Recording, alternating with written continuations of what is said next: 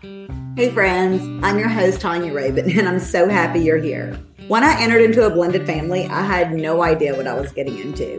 We are a blended family of 5 with a tree that has many branches.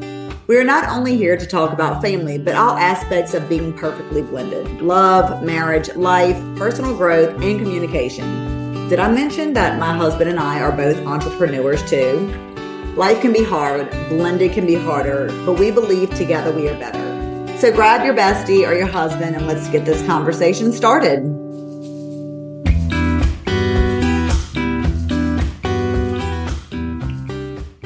Hey friends, we're back. It's Tanya and we are going to be talking about who are you? So I was really wanting Jeff to be on this next podcast with me after I did the whole introducing myself and us to the podcast world, but he is out of town on a men's retreat. So I'm taking this time to jump on and talk to you about you. This has a lot to do with blending a family, and actually it has just a lot to do with going into any kind of relationships.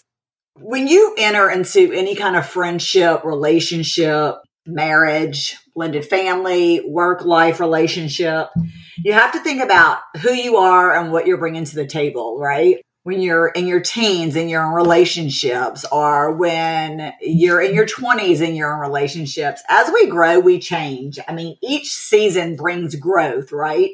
You can look back now. I'm currently 47 years old, and I can look back. We just talked about this the other day. I was at a women's Bible study, and one of the questions made me think about like what I thought about God when I was younger and what I think about him now. So like, that's just an example, but like, right now I can think back on who I was in my 20s, that girl and what she brought to the table. And, you know, I actually met my husband when I was 24 and I had a daughter. As a girl, you know, we have deal breakers, or you have a list of what you're looking for as single ladies, or, you know, or maybe we have that list even as a current wife in a relationship of what you think your husband's not meeting or what you're looking for. But like, you had a list. One of my deal breakers that I thought was I didn't want to date a man with kids, because at 24, you know, like I understood baby mama drama and baby daddy drama. And I didn't want any part of that. And, you know, I now know lots of families who are blended or divorced and don't have that drama. And there is a way to cohesively blend a family and co-parent with exes. But at the time I was just, you know, out of space thinking like, I just do not want that. Well, you know, God has a funny way of making things happen that let you know that you're not in control. So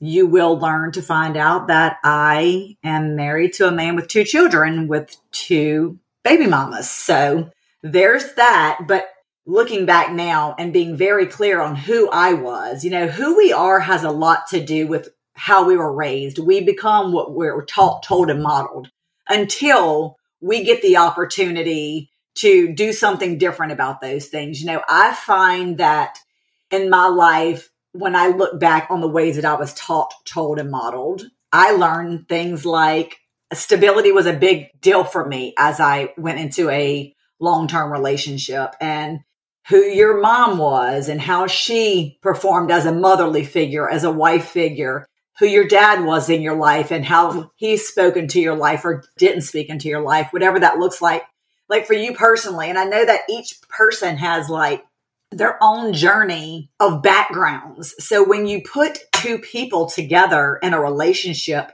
you already have 2 so completely different people. And in that love and honeymoon stage, you're like, oh my gosh, they're so perfect. They're so fun. Oh, he makes me laugh. Whatever your thing is that you love so much. Oh, he's so romantic. He's so kind. All those things. At the end of the day, we're so different people, you know, like I think this is so important why like new couples have to go to marriage counseling, and why we do interviews for jobs, and why some people are reserved about going into friendships with people and meeting new people. Because we're aware that we're so different from everybody, you know, even the people who you think get you the most. There are some things about you that nobody knows. That's, you know, that's between you and God. or whoever your higher power is. But we all bring a little bit of baggage to the table, whether it's our upbringing or, our past relationships or, things that we currently have going on in our life. We have to be able to do some self-work and self-reflection and some self-evaluating. Like we're talking about taking a look in the mirror at yourself. Like, what do I bring to the table? And I wanted to bring to the table everything I expected out of a relationship. And so I always have to look at what I'm doing or what I'm bringing to the relationship. You can always point out the bad in other people or the faults or what they're not doing or their issues or their baggage, whatever the case is. Like, we have to be more present with ourselves and more aware of who we are and what we're bringing to whatever relationship it is, whether it's to our jobs, to our friendships, to our children, even, and our marriages. When we ended up getting together, and by all means, we both had faults and we both had baggage. Clearly, we both showed up with children to a relationship where we were, I guess I wouldn't consider 24 a full-blown matured adult, but we were both adults, we're, raising children. And so looking back now, I'm so aware of all the stages and things we went through, but to touch back on that, marriage counseling that I see is so evident in people's lives now that they choose to do or requested or required to do before they get married is so important. I actually have a girl that I work with right now who is getting married in January. And, I talked to her about all these things because she's a young girl. And I'm like, this is the things that you don't talk about, or that like Jeff and I didn't talk about before we decided to get married, because we were blending a family. And at the time you think like, oh, we got it all together. Well, we have kids. We're just going to you think you're like-minded in so many ways, but there's so many things that come up in a relationship and in a marriage and in a blended family that if you didn't discuss, it becomes an issue. And if you don't plan to deal with issues and you're deal with them reactively instead of proactively, it's a recipe for disaster, friends.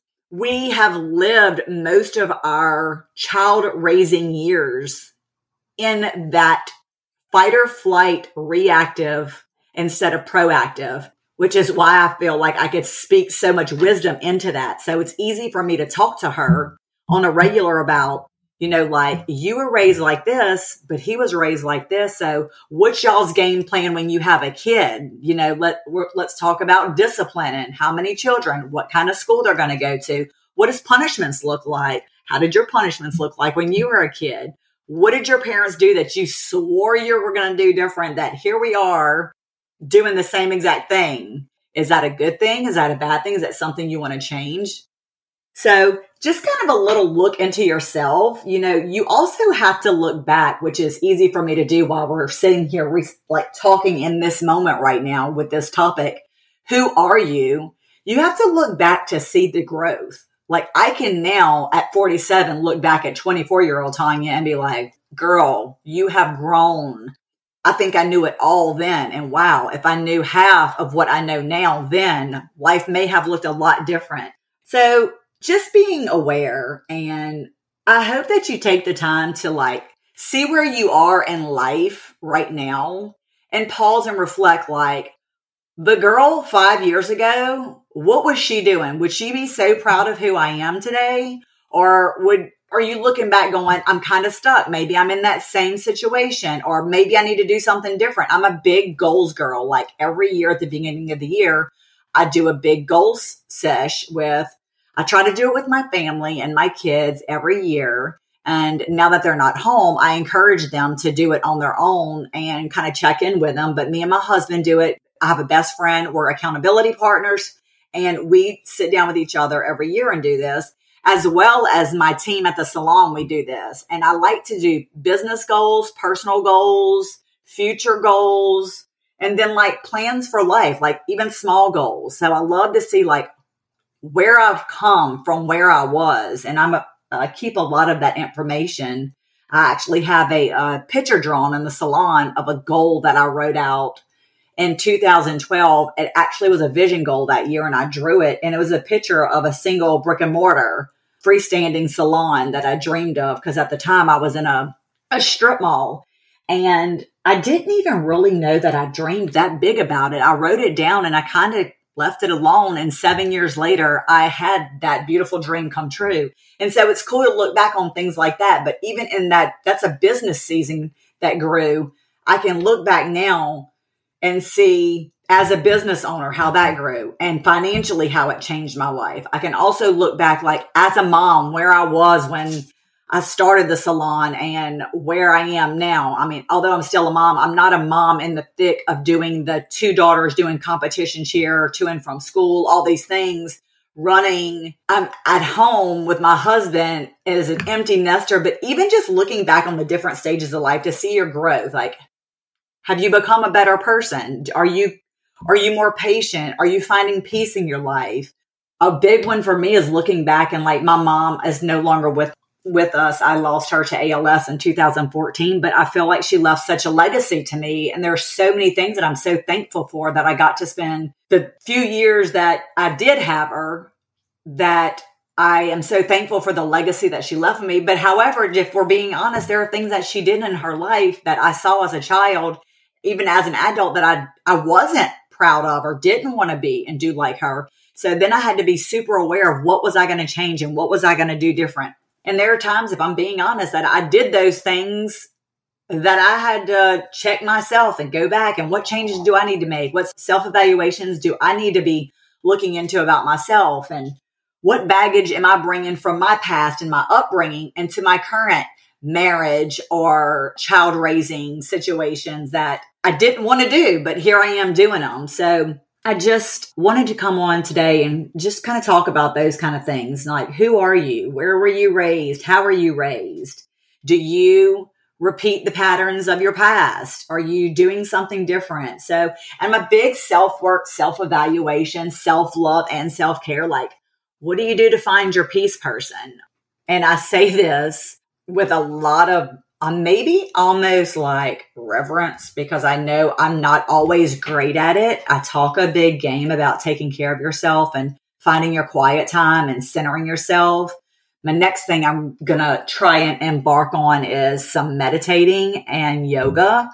I do have a healthy workout life, but I feel like I'm in a stage in my life where I need to like woosah and get some peace and more balance in that, because I am a super busybody, and I tend to be, okay, let's just say it, I have some control issues. I like to be in charge of a lot of things, but that's a good and bad things. I am a go-getter, and I'm a hard worker, but sometimes I take on too many things, and also along with taking the weight of others' things and trying to carry that. But I think that right now, in my current stage, looking back at those behaviors, I'm wanting to be more at peace with, like, doing some meditation, some breath work. I love listening to Jay Shetty. He encourages me to do that at the end of his podcast. But just knowing where you've come from, having a gauge on where you're going, what you bring into the relationship.